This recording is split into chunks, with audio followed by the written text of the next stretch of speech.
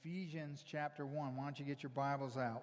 If you don't have a Bible, just grab the one in front of you there on the pew rack. Turn to page 1079. Obviously, we're going to be celebrating the Lord's Supper here in a few moments together. Page 1079. Welcome to all of you who are joining us online. We love you. We're grateful for you. And just a word of praise to God for the Harrison County School Board and the Superintendent Mitchell King. Amen. I know many of you were praying this weekend, and the federal judge upheld guess what? There's still boys and still girls, and they have to remain that way. Praise God. Praise God. So they're always saying Mississippi's last in everything. Well, I'm glad. Praise the Lord. Let's stay that way. I like it. So last week, as we peered into the verses, this section beginning in verse 3, I wanted you to see a picture of being born into a broken world, like being trapped in an environment where there was only mirrors, and so all we could see is reflections of others and reflections of ourselves, and so that's the only thing that we had to base anything on. And if you just imagine what that would be like, you'd realize very quickly how miserable that existence would be, because we would have nothing to the only thing we could compare anything to would be ourselves and other people, and it just creates this environment of doom. It creates an environment of doom. And there are so many people today that still live in that world. Their whole world exists as if we're all they are. And so what happens is it breeds all sorts of insecurities and all sorts of struggles. And so as we keep that picture, we're going to move into the second part of this first section. So let's pray and ask God to help us as we imagine what He might say to us today. Father, thank you for this moment that you've given us before your word. We receive it as a perfect gift. It's inerrant. It's spectacular. It's our greatest earthly possession. You have spoken this to us because you love us. You want us to know the truth. You give us as much as we can handle in your word, and we thank you for that, Lord. And you allude to things that we cannot handle just so that we know that they exist. And so when we read your word, Lord, it expands our consciousness so far beyond anything else in this world, and we are so grateful to have it. And this morning we celebrate this opportunity. Please give us ears to hear and hearts to receive.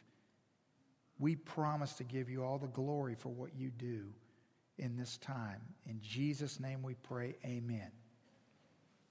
So if you think about this existence of only reflections, then what happens is to not be chosen is to be rejected. In other words, if we have no concept of being chosen, the only other alternative is to be rejected. We automatically see, all of us in the room know what it's like to be rejected. Everyone knows what it's like to be rejected on some level, different levels, many levels. And it's simply because you can't live in this world and not experience that, right? And so if we live in this broken world and all we can see is this broken world, what happens is we begin to find ourselves in a pattern of rejection. And see, what happens is rejection carries a message of a lack of value, of no worth, that I'm not useful, that I'm good for nothing. And what makes rejection such an extraordinary pain, if you ever thought about this, that rejection is different from physical pain in that when you suffer physical pain, at some point if the physical pain goes away, you have a memory of the physical pain, but you don't feel the physical pain. You just remember that you did. Rejection, on the other hand, is very different. you feel pain in the moment of rejection, but you also relive the pain every time you remember the rejection. You ever thought about that? So it's extraordinarily painful. And so what do we do? Because we long for acceptance. We hate to be rejected. It's so devastating to us, so we adjust our lives around protecting ourselves from being rejected. So maybe we begin to make decisions based on avoiding rejection. So there are certain jobs that we apply for and certain jobs that we don't, certain people we befriend, certain people that we don't, all in an attempt to elude rejection, to protect ourselves from any risk. We don't attempt new things for fear of failure and possible rejection. As a result, we live in relative safety and mediocrity because we think that that's better than rejection. Or we go to the other extreme, don't we? See, some of you in the room, you're determined to win at everything, to prove to somebody that you're good enough, beautiful enough, valuable enough, worthy enough. And so what happens is you begin to live based on your last accomplishment, and what you know is you're exhausted because there's no rest in that. You'll work until you're first in the class, till you're head of the organization, till you're the most respected person in the group or the room. And there's never happiness. Because value is fleeting, because it's only as good as the last accomplishment. And so you're constantly having to recreate and repurpose yourself for value. There's no peace, no security. But then in the midst of this world of rejection comes this news. And what I said last week is that as Paul is writing under the inspiration of the Holy Spirit these words, this one sentence that's 202 words long, imagine that. One continual sentence. He's so excited. You can hear I found out in second service they're called party. What are they called? Party puffers? No, I don't even remember what they were. You know, the things you blow and it goes at the party, right? You can, the confetti's falling, the balloons are falling, everybody's blowing those party things, whatever they are. And because the news is so extravagant, so unbelievable. You know, I imagine like this crowd of people in the auditorium to see Oprah Winfrey, and she announces that every single person has won a new car, and they all go ballistic. Well, I mean, you know, that's pretty good. But that doesn't even compare to this. Like, this is newsworthy of just going ballistic over, just going crazy, like just shouting and screaming and yelling and just worshiping. This news, here's the news, that behind the mirrors, there's been a mystery. They've always been there, but behind the mirrors are windows. And you can pull the mirrors down, and there's windows, and you can open the windows, and you can see out into this vast new reality that we never knew was there. That's what the news is. See, blessed be the God and Father of our Lord Jesus Christ, verse 3, who blessed us in Christ with every spiritual blessing in the heavenly places, as Pastor Matt said. Listen, He chose us before the foundation of the world. What in the world? To be blameless. He predestined us to adoption. This is crazy news. And here's what happens. We go from this world of only having the ability to compare ourselves and to find our worth based on other people and their reaction to us and our performance therein and so on and so forth. We look out this window and when we realize that, wait a minute, hold on, game changer. Before people decided whether or not you were good enough for them, God already decided that he wanted to bring you into his family and make you his son or daughter. What? See, now understand, what happens here is it doesn't protect us from being rejected because we're all born into this world of mirrors. But what happens is the rejection begins to melt off in the reality of what we're seeing through these windows, that the gospel brings news that, wait a minute, regardless of what anybody or everybody thinks, the most important person in the universe thinks quite differently. What a game-changing revelation. So basically, if you have your listening guide, for the Christian, our story is not a story of rejection. It's a story of being chosen. That's our story. We didn't know that until we could see. We didn't know that until God gave us eyes, until he revealed this mystery. God wants us to live from this reality that we are chosen. We are adopted. So here's what he does. He tells us the rest of the story. Look at verse 7. In him we have redemption through his blood, the forgiveness of our trespasses according to the riches of his grace. I promise you, if we wouldn't have been celebrating the Lord's Supper today because I wasn't sure, I thought, I don't know, I might be pushing the envelope too far.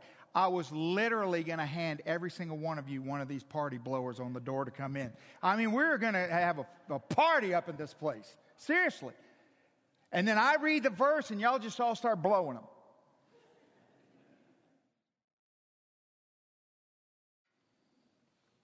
I think that's a great way to reverence what's just being said here. Verse 7 is telling us that our acceptance wasn't just at great risk to his life, it was at the cost of his life. Think about this for a second.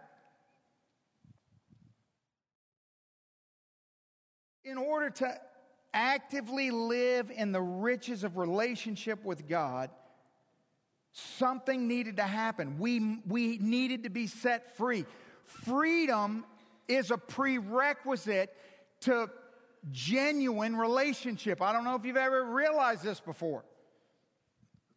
Freedom is a prerequisite to genuine relationship with God.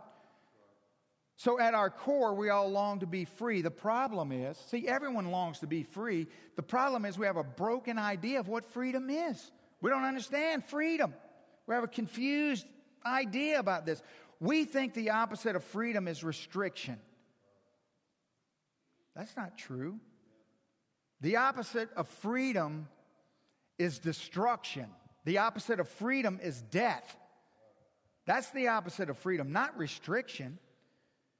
Now think about this. Our lives pre-Christ are an example of what happens when we have the freedom to do whatever we want. See, that freedom worked out so good that we came to the place where we realized we needed a Savior, and that was the only way to get out of the predicament we were in. Now, does that sound like freedom? That's not freedom. See, we don't need restrictions because rules can't fix us. That's why... No. What good are rules? We can't follow them. We know that. That's what the law taught us in the Old Testament, that we need something infinitely better. That won't work. All that does is reveal our inability. So Paul comes along and he says, by his blood, he has released us from the curse of the law, from the compulsion of sin, from the lordship of the unseen powers of the heavenly places, from lies that have ensnared our mind and our heart, that we were owned by sin with no hope of recovery, and Jesus paid our debt to purchase our lives So, man, maybe we should have got the party blowers for right here. We're worth Jesus to God. What? Think about this. That's what Paul's saying in verse 7. Like, God's looking at this situation. He's going, okay, here they are, but here's what's going to cost to get them to here. I'll pay it. I'll pay it. Redeemed us through his blood. Look at the second half. The forgiveness of our trespasses according to the riches of his grace. See, we often think of redemption in the context of from. So I want you to I want this to change in your heart this morning. I don't want you to think of redemption only in the terms of from. Don't think of redemption as I've been redeemed from only. That's only a portion of it. I want you to think of redemption as I've been redeemed for. For. From for. If you just redeemed from, that's only half the story. Look, Titus chapter 2, Jesus Christ who gave himself for us to redeem us from all lawlessness and to purify for himself, what? For a people, for his own possession, who are zealous for good works. See, for something. Forgiveness is not just another word for redemption or of redemption. That's not what it is. This forgiveness is all about restoration of relationship. For relationship. We were redeemed for what? For relationship. And you say, well, wait a minute. Didn't the Bible just say for good works? No, it didn't. It said for relationship that then leads to good works. There's no good works apart from relationship. It's the relationship that's the basis of everything. So think about this. This is what I need you to understand. See, you can be redeemed from and not for. And that's not what the Bible's talking about. In other words, someone could come into a prison, overtake the guards, unlock all the cells, and let everybody go. So you've been redeemed from prison. End of the story. There's no ongoing relationship with the person who freed you. He just lets you go, right? So they're redeemed from prison, and that's it. Is that what we are? Oh, not at all. God's forgiveness is about establishing an ongoing relationship with released captives. See, he releases us for the opportunity, for the ability, for us to be in relationship with him. So it's for something. Redeemed for. Look at the end of verse 8 and verse 9. In all wisdom and insight, making known to us the mystery of his will, according to his purpose, which he set forth in Christ as a plan for the fullness of time, to unite all things in him, things in heaven and things on earth. You can hear it. Can't you hear them? They're blowing. I mean, woo, the confetti's falling. We're celebrating. This life has so much pain, so much injustice everywhere you look. There's violence, there's hatred, there's anger, there's suffering, there's sickness, there's fear, there's anxiety, there's depression. Nothing in this world works as it should. So many people are hurting. So many reasons why. And we're not immune to any of those situations, are we? No. But we've been enlightened. See, we still walk amongst the people. We still work amongst the people. We still live amongst the people who are still, all they can see is reflections. That's all they can see. But we've been enlightened. We've heard the news. We looked out the window and saw this reality that he chose us before the foundation of the world, that he adopted us into his family as sons and daughters. He redeemed us with his own blood. We know how God feels about us. We know where we stand with him. We know where the story is going. So we don't freak out when things get tough. We don't panic when the unexpected happens, because we know that our Heavenly Father loves us. Because we see in these verses how God is pulling all things together, that He's got a purpose and a plan, right? And so when life jerks the rug out from underneath you, when you find yourself baffled and bewildered, or your heart is shattered, the emotional toll feels too heavy, all I can do is tell you what I do. That's all I can do. But I always do the same thing. And I've shared this with you over and over and over and over. I simply ask two questions. I just remind myself, does God love me? Does God love me? I answer that question, and then I ask this question. Can God fail?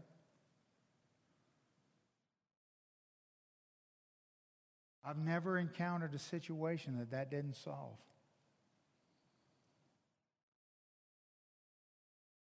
See, Paul goes on making known to us the mystery of His will. See? According to His purpose, which He set forth in Christ as a plan for the fullness of time, to unite all things in Himself, things in heaven and things on earth. See, God's saying, I'm uniting all things in Christ. I'm bringing the world back to where it's supposed to be. I will do away with death. He says, death will die. I will let decay. I will let disunity disunify. I will make sickness terminally ill. I will violate violence. I will destroy destruction. I will bring the world back to what it was meant to be. I'm telling you, this window is unreal when you see what's out there. That in the gospel, God has made known to us the mystery of history. Because before we can see beyond this world, it just looks like a bunch of chaos that's careening out of control.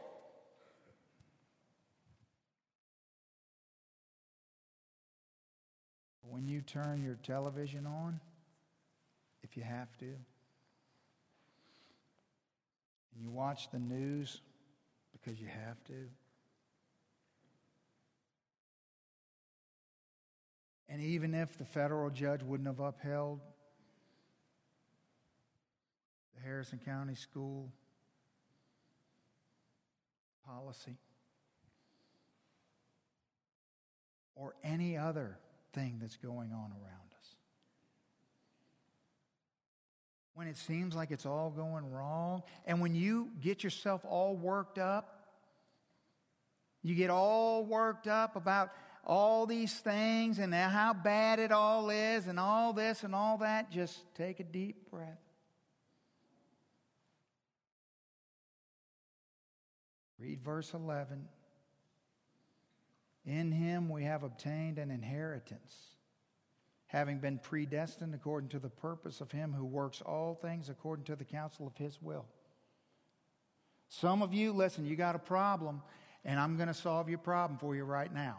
Well, at least I'm going to give you an opportunity to solve it. You need to go home because you know you got a problem.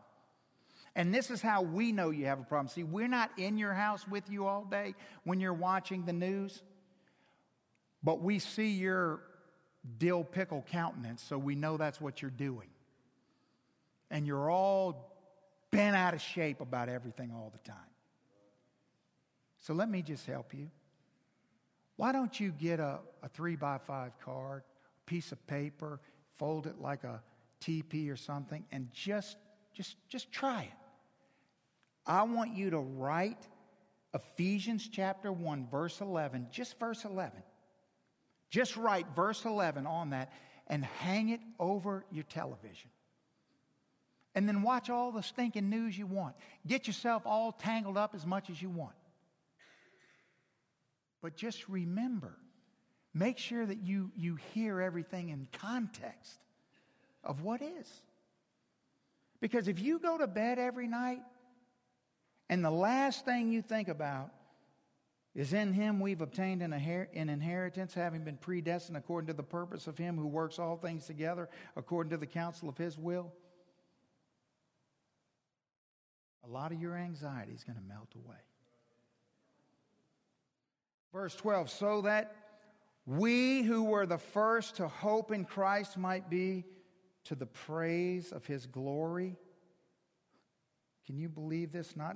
It's not primarily that we're getting an inheritance, although we are, which is unbelievable and it's amazing, but that's not even the primary good news of these two verses. The primary good news here is that not only that we're getting an inheritance, but better than that we are His inheritance. Now, how is that better? Oh, it is better. Because God's saying, when I bring the whole universe together, mended under Christ, you are going to be my prized possession. See, when the clock runs out of time in this life and on this broken situation we're in right now, and everything comes under the headship of Christ, we, His children, His adopted sons and daughters, think of it as we're going to be on His mantle in His living room. In other words, sanctification that's going on in our lives right now, it means to grow in the likeness of Christ, but it also means, it's two meanings. It also means to be set apart for a special purpose. It's like something that you set in a prominent place so that nobody touches it or breaks it or harms it because it's very valuable. We are His inheritance. That's what these verses are saying. Verse 13, in Him you also, when you heard the word of truth, the gospel of your salvation, and believed in Him, were sealed with the promise of the Holy Spirit, who is the guarantee of our inheritance until we acquire the possession of it to the praise of His glory. See, to be sealed, it's like to be branded or to be tattooed. It's this permanent mark that can never be undone. And isn't it interesting that last week when we worked through the first part of this passage, so many of you, when you work through it on your own, you get all bent out of shape about being chosen. I got on your tail a little bit last week. Well, let me get back on it. Oh, we're chosen. Does that mean we didn't choose Him? What does it mean? Well, why don't you just read your Bible? Let's read verse 13 together, okay? Come on, let's get our pencils out and underline some stuff. Verse 13, in Him, you, circle you also. When you, circle you, heard the word of truth, the gospel of your salvation, and you, circle you, believed in Him. Do you feel better now? See? Two things that seem totally opposite can be true at the same time. No problem. It's always been that way. Hear this news. Look through the window. These verses are meant to just change the way we approach and see things and look at things and experience things. See, imagine two people given the same job. Maybe it's a difficult job. Same job, two people given the same job by the same person, and they're present when the person gives them the job. Okay, so two people in a room. Guy walks in the room, says to person number one. First of all, he says, here's the job to both of them. Then he says to person number one, I'm going to pay you $20,000 a year to do this job. He says, okay, great. Thank you. Then he looks at person number two and he says, now I'm going to pay you $20 million to do this job. He gets the party blower out and starts going, right? But what's Fred doing over here in number one? What? Now, how does that information change the way those two people do that job?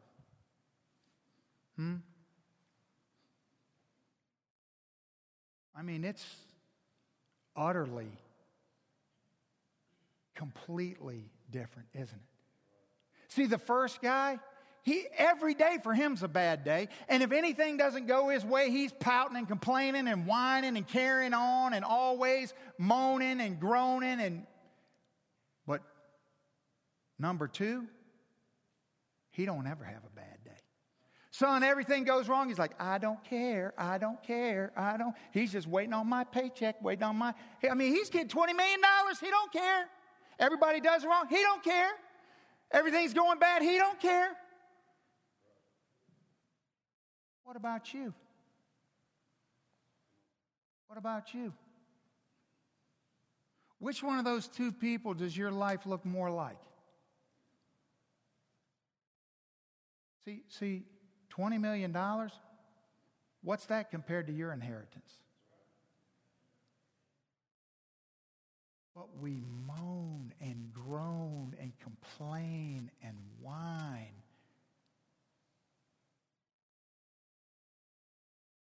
Maybe if we really got this, we'd pass out party blowers at funerals of our brothers and sisters, wouldn't we? Wouldn't we? Wouldn't we? I'm just saying, wouldn't we? Wouldn't we?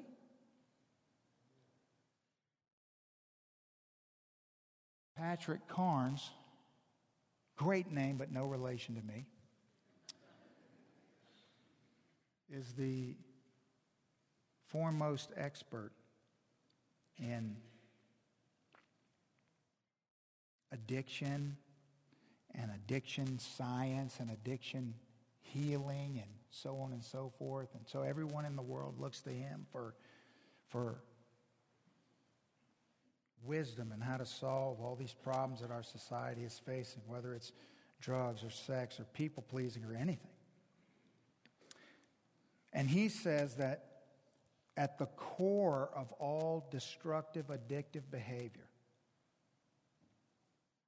the core of all of it, regardless of what it is the feeling of being unlovable.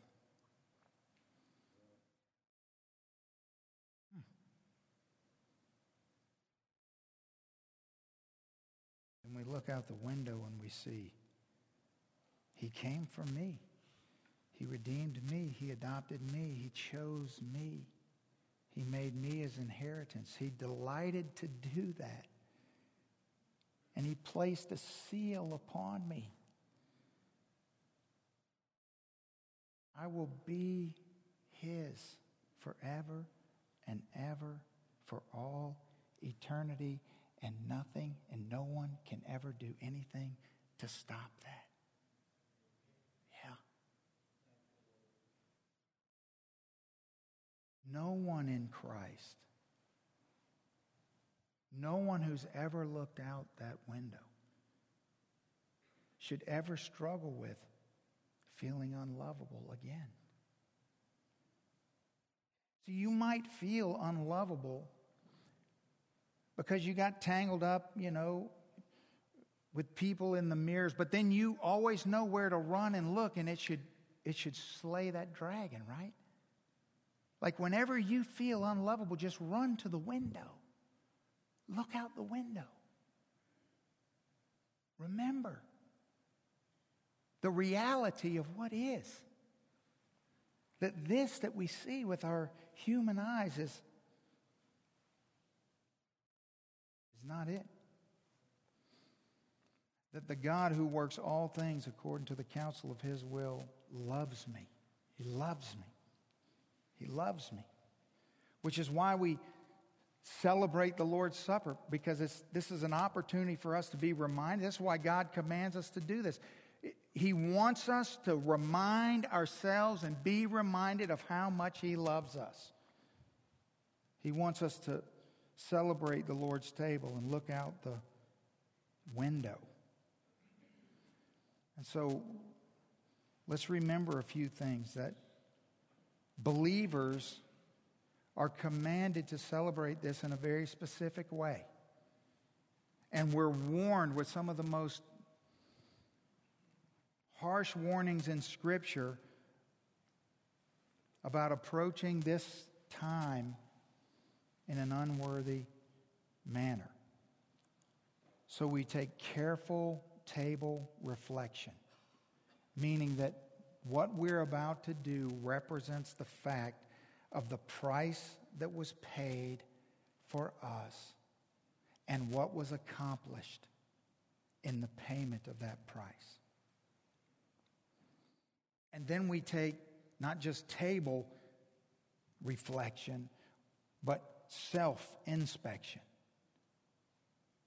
We say, in light of what God did, the price God paid, and all that God accomplished, who does that make me? What does that call me to? And where am I in relation to that? And so it's very important that we repent of all areas of our life where we stray from the gospel. And we say, God, thank you. Thank you for what you've done. Thank you for what you've accomplished. Thank you for the price you've paid. Thank you so much. And so that's why we always have an invitation before the Lord's Supper, because we have to prepare ourselves for it. So make sure that you use these next few moments wisely. Okay? All right, let's stand, and then we'll finish when we're done.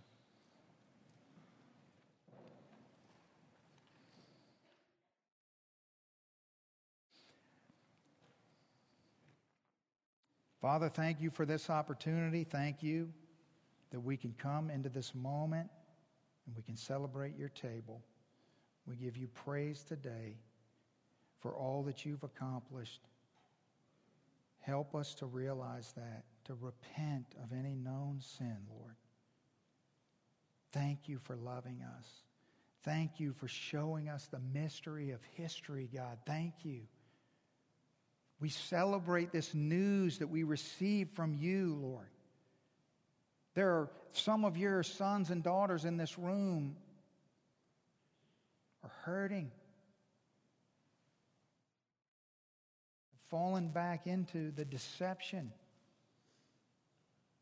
that they're unworthy or unlovable, that their failures have separated them from these glorious truths, Lord. That's not true. This very moment is a reminder that repentance is our ongoing gift that you give to always walk in fellowship with you, not because of us or our performance, but because of Christ, because we looked out the window and we saw that before the foundation of the world, you chose us. So it couldn't be based on our performance. So we thank you for that. We respond with gratitude for the gift that you love us and you want closeness, you want fellowship with us. So we come to you as a loving daddy. Thank you. Thank you. For anyone here that doesn't know you as Savior, Lord, give them courage in this moment to cry out to you, to repent of their sin, and to ask you to save them. And we want to celebrate that opportunity. Thank you. So we take these moments seriously and we commend them over to your good hand. In Jesus' name, amen. Amen. The altar's open. I invite you to come. I'm here. The other pastors are going to be up front. If if you need to make a decision for the Lord, we'd love to pray with you, encourage you. I just encourage you to make sure that you prepare yourself for this time.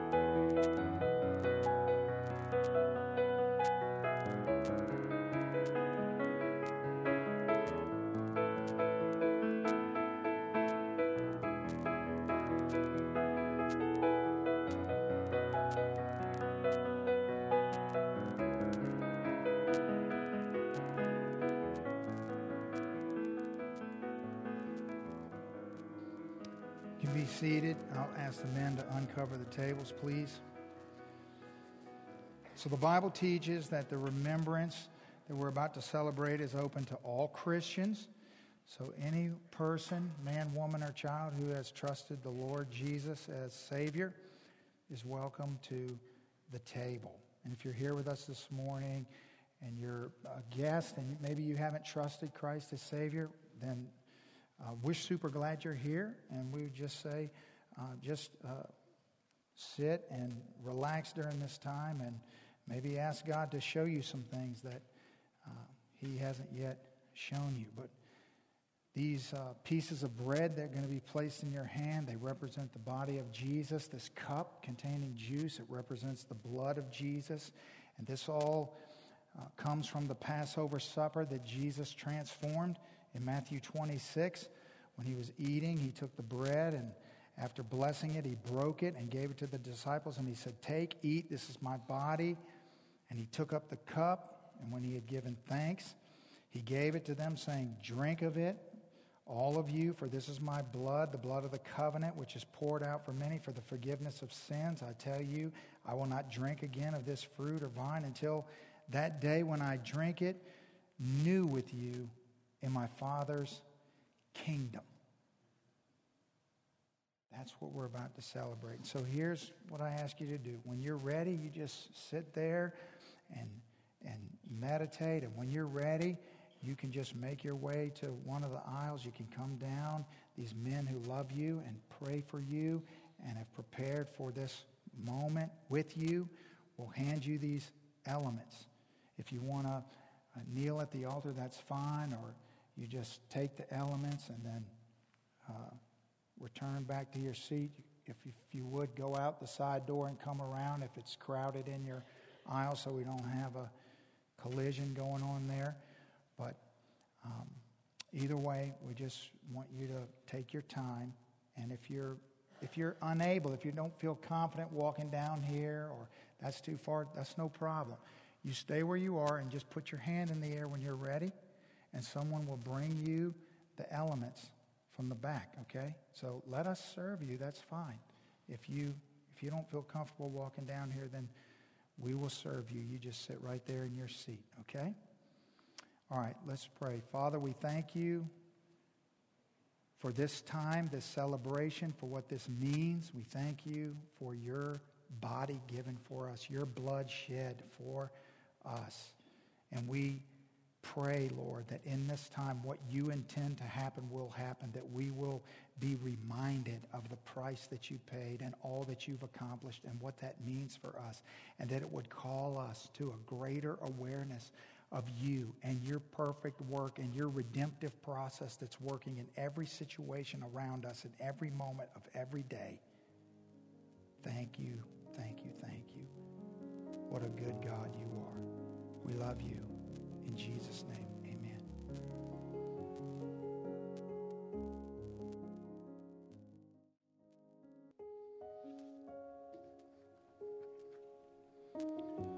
Although we're born into a world of struggle, as we peer out the window and we see this new reality, there's peace that outlasts darkness.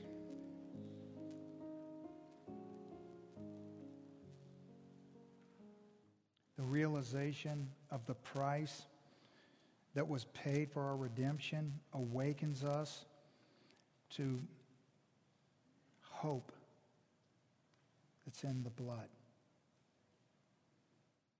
And because it wasn't just forgiveness of sin that we received, but it was adoption into God's family that comes with full inheritance, of which we've already received the down payment of, so that we may know that there's future grace that's mine today.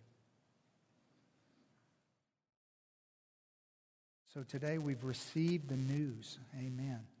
The mystery of history has been revealed, and we know no matter what happens, no matter how bleak the day may look, the one thing we absolutely, positively know for sure, that Jesus Christ has won.